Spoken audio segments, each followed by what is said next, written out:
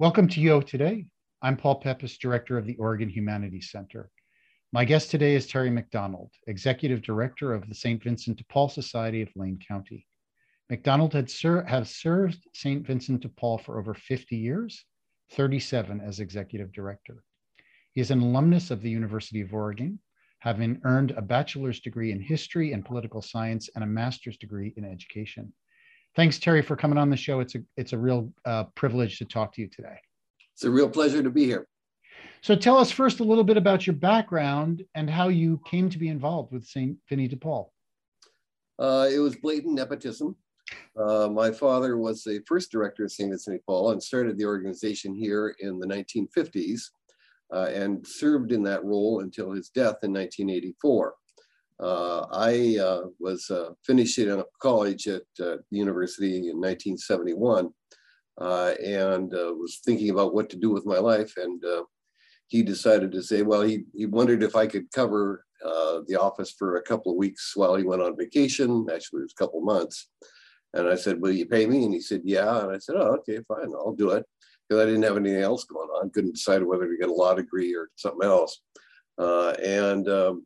Basically, since I've been raised around the industry, I thought to myself, wouldn't it be interesting to find out if you could take this business, which was the thrift industry business, and convert it into a real powerful tool for social change in the community?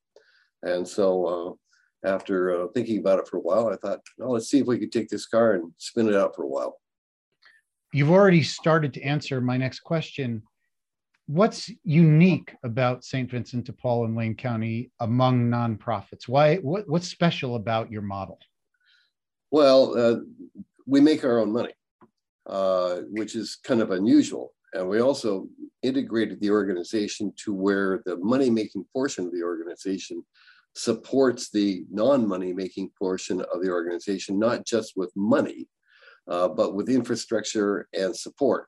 And so that model is somewhat unique. And it was based upon a problem we have in the 1980s. The 1980s was a period of time when there was a significant economic downturn. There was more need than we could possibly fill. We needed resources. And the agency, of course, didn't have those resources to put out. So as an organization, we said we need to address three things. We need to address the need for permanent long-term employment. We need to address the need for emergency services and support for those emergency services. And we needed affordable housing. And where are you going to get the resources? And we chose to look into what we already knew, which was the thrift industry, but unusual places in the thrift industry, meaning transfer sites and dumps.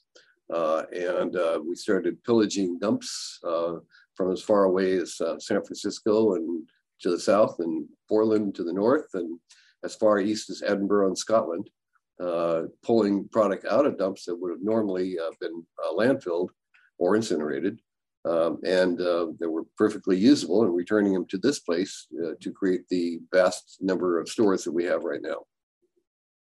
So let's talk about first the array of services that St. Vincent de Paul provides. So you mentioned your services to help underemployed or unemployed people. So tell us about the efforts that you use to support people seeking employment. Well, normally, of course, it would be a little different marketplace. Right now, there's so full employment that anybody that could walk in a door or slither underneath the carpet could probably get a job. But we deal with people with multiple barriers to employment. Ex-offenders or refugee populations are particularly good targets for us, of people that are needing to get a work history or else to regain their work history. And we are able to hire those folks in a variety of positions, also offer vertical integration and opportunities for advancement up through the organization. And that's just on the job side. On the emergency services side, of course, we run the homeless programs basically for all of this area. And as a matter of fact, City of Eugene just honored our emergency services department with the Community Service Award this year. We also do the family shelter programs, family respite programs for homeless families, veterans housing programs, veterans supportive housing, then the Egan warming centers, food box programs, affordable housing, of course, a variety of housing types, everything from SRO housing up to permanent affordable housing, and home ownership and renter rehabilitation or rehabilitation programs for rural housing, a variety of things. We serve about 80,000 people a year. How many affordable housing units have been developed? 1,600. Incredible, incredible. And you also provide self-sufficiency services. What are those? Well, self-sufficiency services are the ones where you give people financial literacy, develop their saving programs, and help them with whatever they need in terms of support to make themselves viable in the long term in the community. You also have assistance programs specifically aimed at veterans. You want to tell us about those? So we have the Vet Lift program, which is dealing with homeless veterans that are on the street and have very poor support systems around them and find them placement in housing. We have our own permanent affordable veterans housing programs in the downtown area of Eugene for about 40 homeless veterans. That's more permanent respite for veterans who are never going to be viable on their own, need a lot of support services associated with them. Then there's our SSVF program, supported services for veterans families, where we find veteran families, get them reintegrated back into the community and provide them basically with a Section 8 voucher, and we get them affordable housing in the community. We did about 200 to 250 of those homeless families or individuals last year, veteran families. And then there's also the case management. Many of our veterans need supported services in the long term. They often suffer from PTSD and other issues. So we need to have an ongoing support system for them. Work very closely with the VA on all that. You also provide services for youth. Tell us about those. Well, of course, there's Child Care Center at First Place Family Center, but there's also the Homeless Girls Youth House in South Eugene, a 13-unit apartment. It's actually a converted church that we developed that offers for homeless teens under the age of 18 the opportunity to have a safe place to live with supported services around it. And the hope is that they'll stay in school so that they will be able to finish and matriculate rather than end up with a life on the street. So let's talk a little bit about the other side of all that you do, which is the thrift business side and all your efforts at recycling and manufacturing. Tell us about some of those. Well, of course, the thrift industry is a robust industry, and it's one that supports a lot of nonprofits around the country. Habitat for Humanity, of course, has their restores. Goodwill have their stores. Salvation Army has their stores. In our area, Teen Challenge, CARA, and other organizations support their charitable activities on whatever their particular bent is by the resale of used goods that are given to them by their constituents. In our particular circumstance, we've kind of done that on steroids. And is what we've chosen to do is to say, look, we don't care where the stuff comes from. So if it comes from a dump in Scotland, I don't care. If it comes from a dump in San Francisco, I don't care, as long as we can get it here cost effectively. And by cost effectively, we do a lot of intermodal transportation where you end up with a 40-foot or a 53-foot container, bring that product from wherever it is into this place. It's a very, very low carbon footprint and with a very high yield. So that has fed us a lot of materials that we can put into our stores. And we have 12 stores that are scattered around Oregon, and which has allowed us, of course, to have that as both a job placement as well as a revenue center, and also access to products. So, for example, when we needed to set up the safe parking program here about a month ago in cooperation with the city of Eugene, we have places where people can safely park their vehicles, 55 vehicles, but they have to have a place where they can get out and socialize. Just leave people in their trucks or vehicles, it's not going to be very good for them. And we needed to outfit that. So our stores provided all of the furnishings for those various safe spots basically little cabins where people can congregate. And all of that came largely from retailers that give us their surplus materials from new materials that they couldn't sell on their own. And so it's a very good symbiotic relationship between them. In terms of other programs, of course, we about 20 years ago got into the mattress recycling business. And that's an interesting story all of its own. What we knew was that in dealing with transfer sites and dumps in California was that there was a crying need to have mattresses removed from their system, because in California, it's a state mandate that they have decrease the amount of materials going into landfill year after year. And it's not like Oregon, where it's a voluntary mandate. It's a mandate that has teeth. So if a district does not meet their diversion totals, and this has been going on for 30 years, if they don't meet their diversion totals, they will be fined by the state. Well, mattresses were one of the target areas because they make up about 1% of the waste stream by volume in California.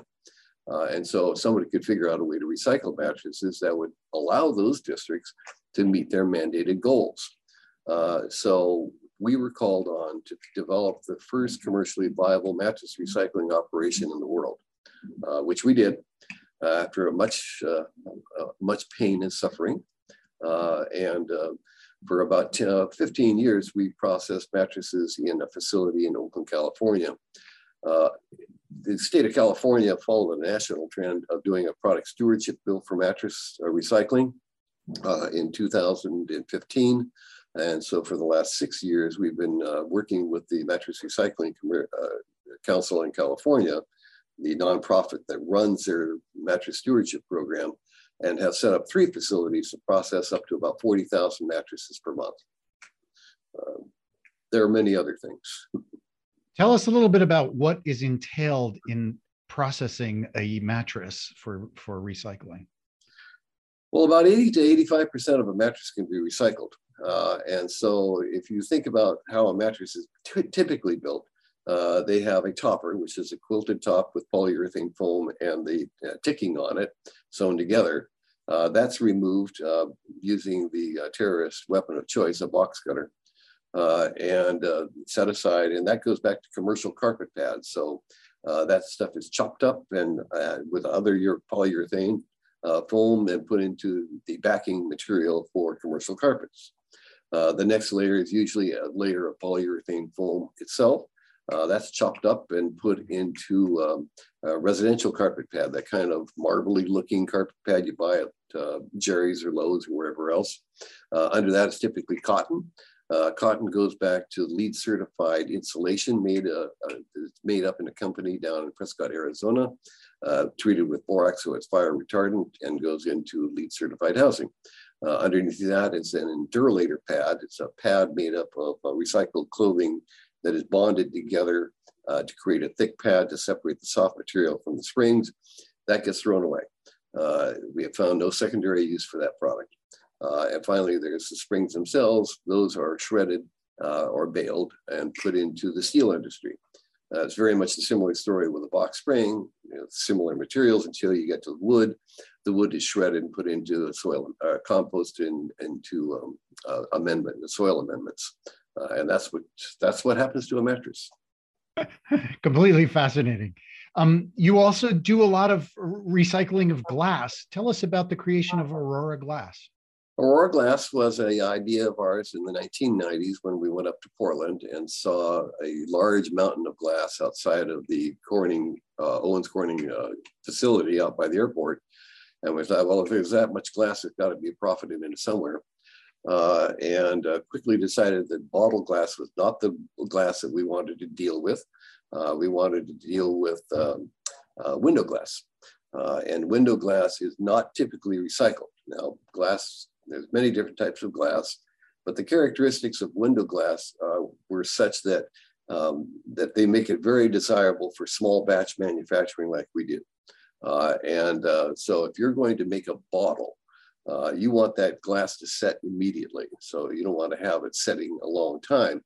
But if you're making a window, you want it to be rolled out and to stay viscous so that you can work it for an extended period of time, which is perfect for a small batch operation like we do, where we hand press out the glass items. And so that's how we got started doing that with a 500-pound day tank. That facility had to shutter a couple of years ago when we moved out of our Broadway facility, where it was had been running for about 25 years, and we're currently relocating it.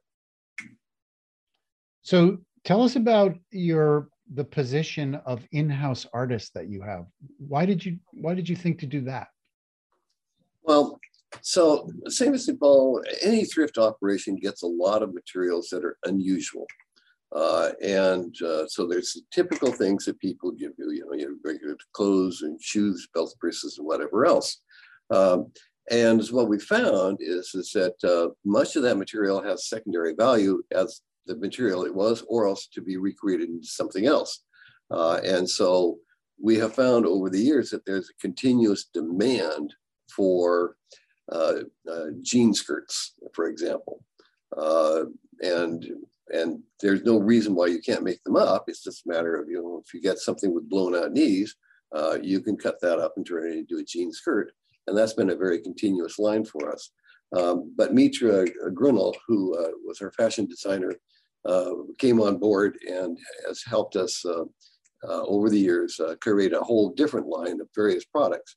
The key to it, we found, was making sure that you tested the product not by selling it online, but having a retail operation that was specifically targeted for this type of material, an upcycled or an unusual clothing material. And that was at our Aurora building in downtown Eugene. The pandemic closed that because it was too small a footprint for us to continue the operation in a very small location. And so we're looking at reconstructing that after we get done with the pandemic. Pandemic has just made the boutique business impossible. So tell us a little bit more about the impacts of COVID-19 on St. Vincent's de Paul.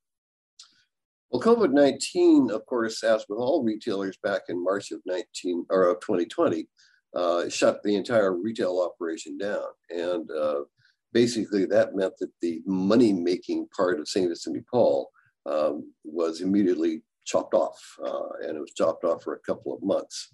And so we suddenly saw a $50,000 a day hole in our budget developed. And how do you deal with that? Well, first of all, you lay off a lot of people. And we were not, by the way, eligible for any of the federal assistance, so the PPP or whatever else, because we were too large. We fit into a category of businesses that didn't get any support. Those businesses had more than 500 employees, but less than 1,000. And so there was no support for us during that period of time. And so what we did was that we did lay off a lot of people, 300 people, but we also pivoted to going online more.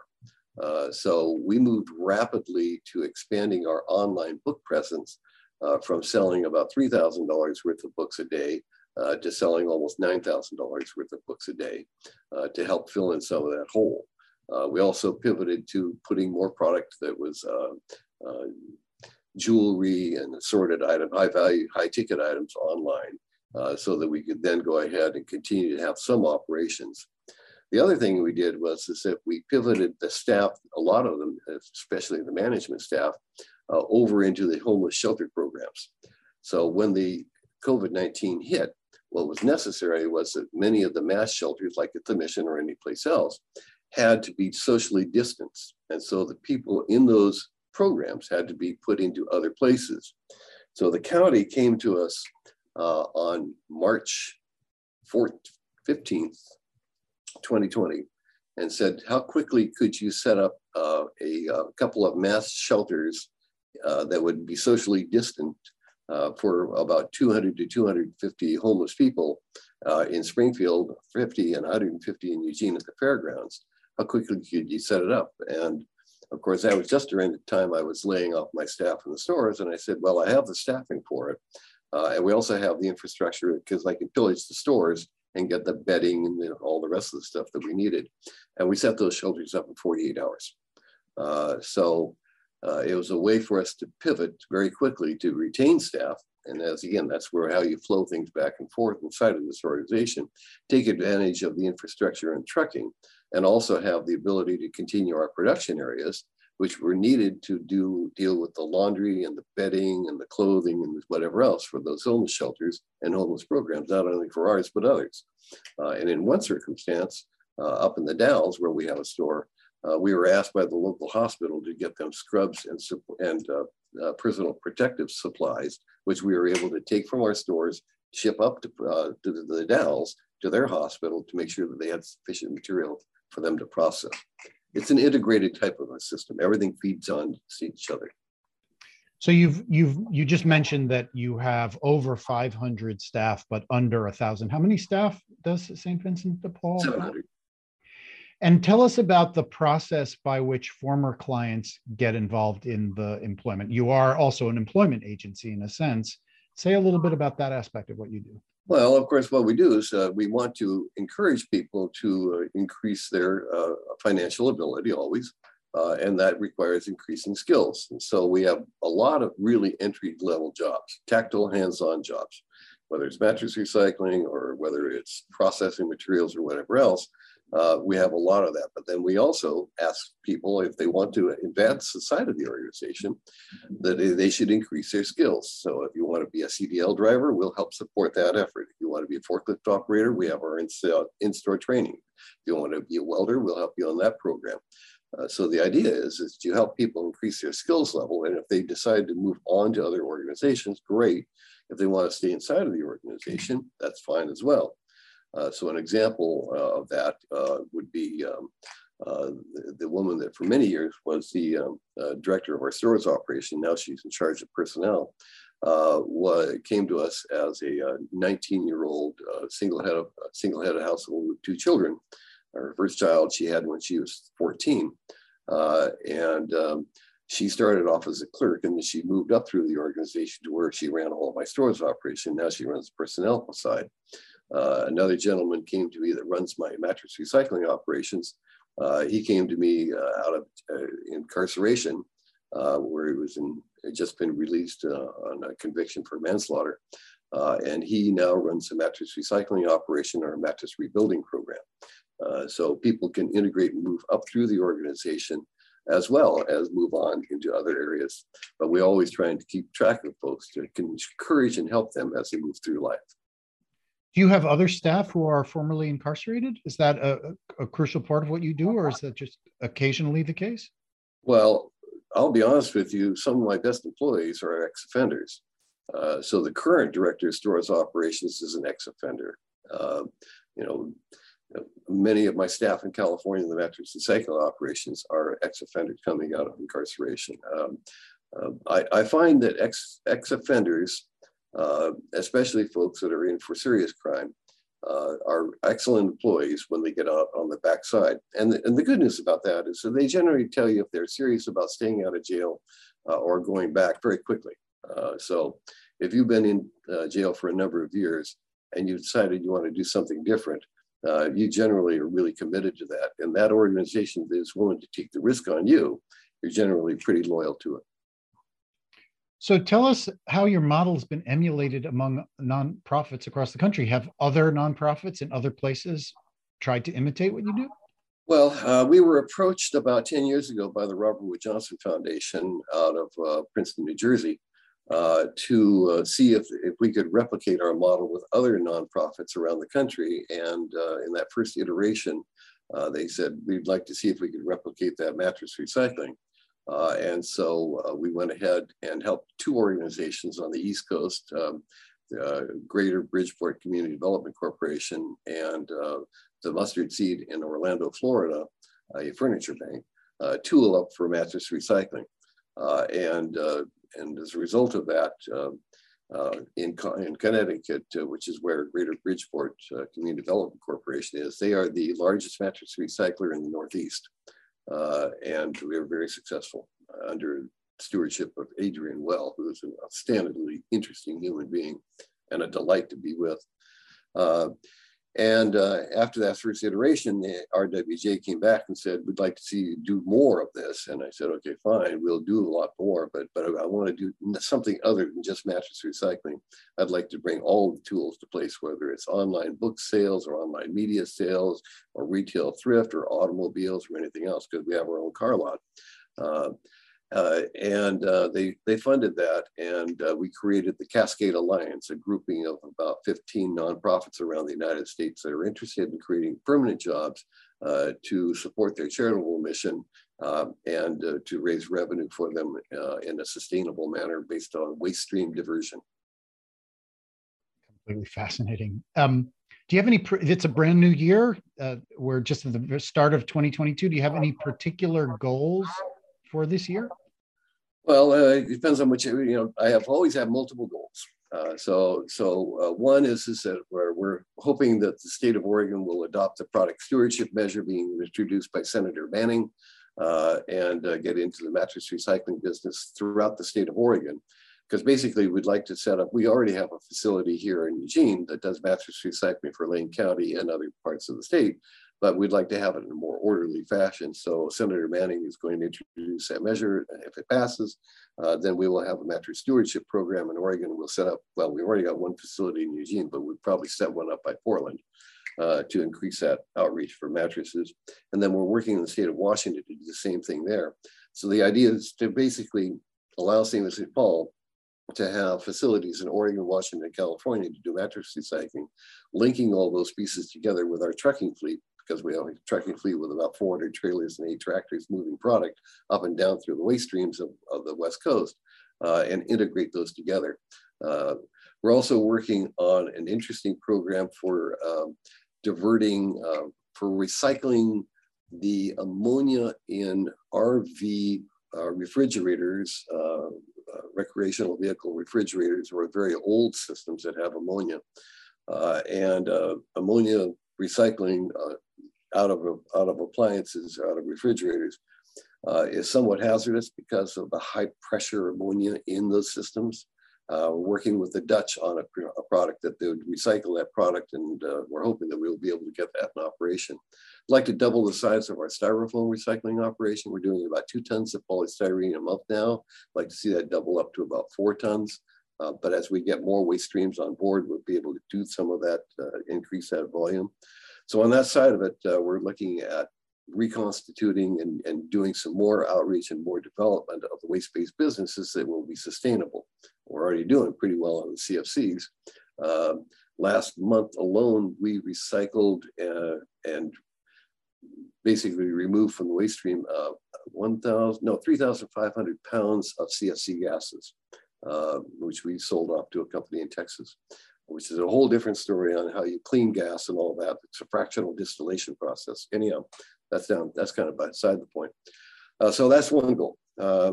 On the affordable housing side, we just finished Iris Place, 53-unit apartment complex, Section 42 tax credit deal at River Road, affordable housing for low-income families at 50% of median income and below.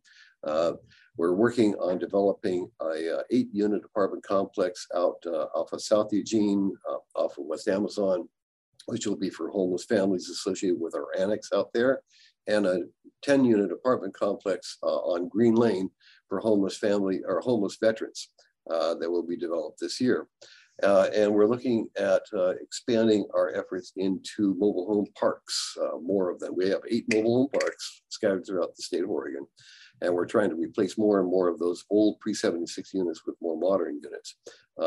We're very pleased with the performance of our solar program associated with the Saginaw Mobile Home Park, where we have a large solar display out there. And that is decreasing the cost of the utilities for the people that live in the park pretty dramatically. We'd like to expand that solar access to more families and more people out there to decrease the cost of our low-income families that are living in these parks. That's part of what's going on. We'd also like to very much move into more modular housing. We know that the homeless issues in our community are growing and likely to grow more.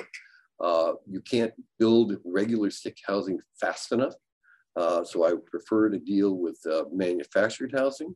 and finding a way to do that cost effectively, and probably trying to set up a facility to manufacture it in the state of Oregon is one of the goals that not only I, but the governor has.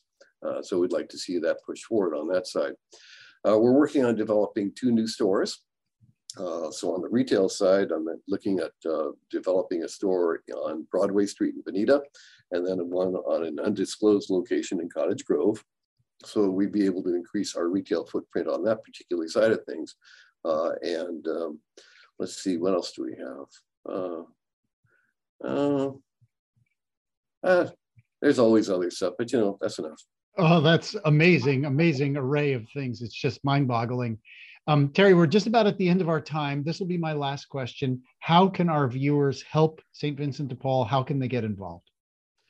Well, of course, there's always the multiple ways. Egan Warming Centers always need volunteers. We run the Egan Warming Centers, the winter respite. That's an important function. You can always, if we could ever get past the pandemic, First Place Family Center, the Lindholm Center always need volunteers associated with their various programs, whether it's food boxes or childcare, or the Interfaith Emergency Shelter System to help homeless families, sleep at the annex out of South Eugene. It's always a place for people to go. Supporting the Girls Youth House through outreach services to those homeless youth. And by that, I mean, if you have some skill, and again, this has to be after the pandemic, we're trying to not put people at risk. But once we can get through this thing, we always look for mentors for these young women so that they would be able to have good role models, so that they'd be able to have some family in their lives because they're homeless themselves right now.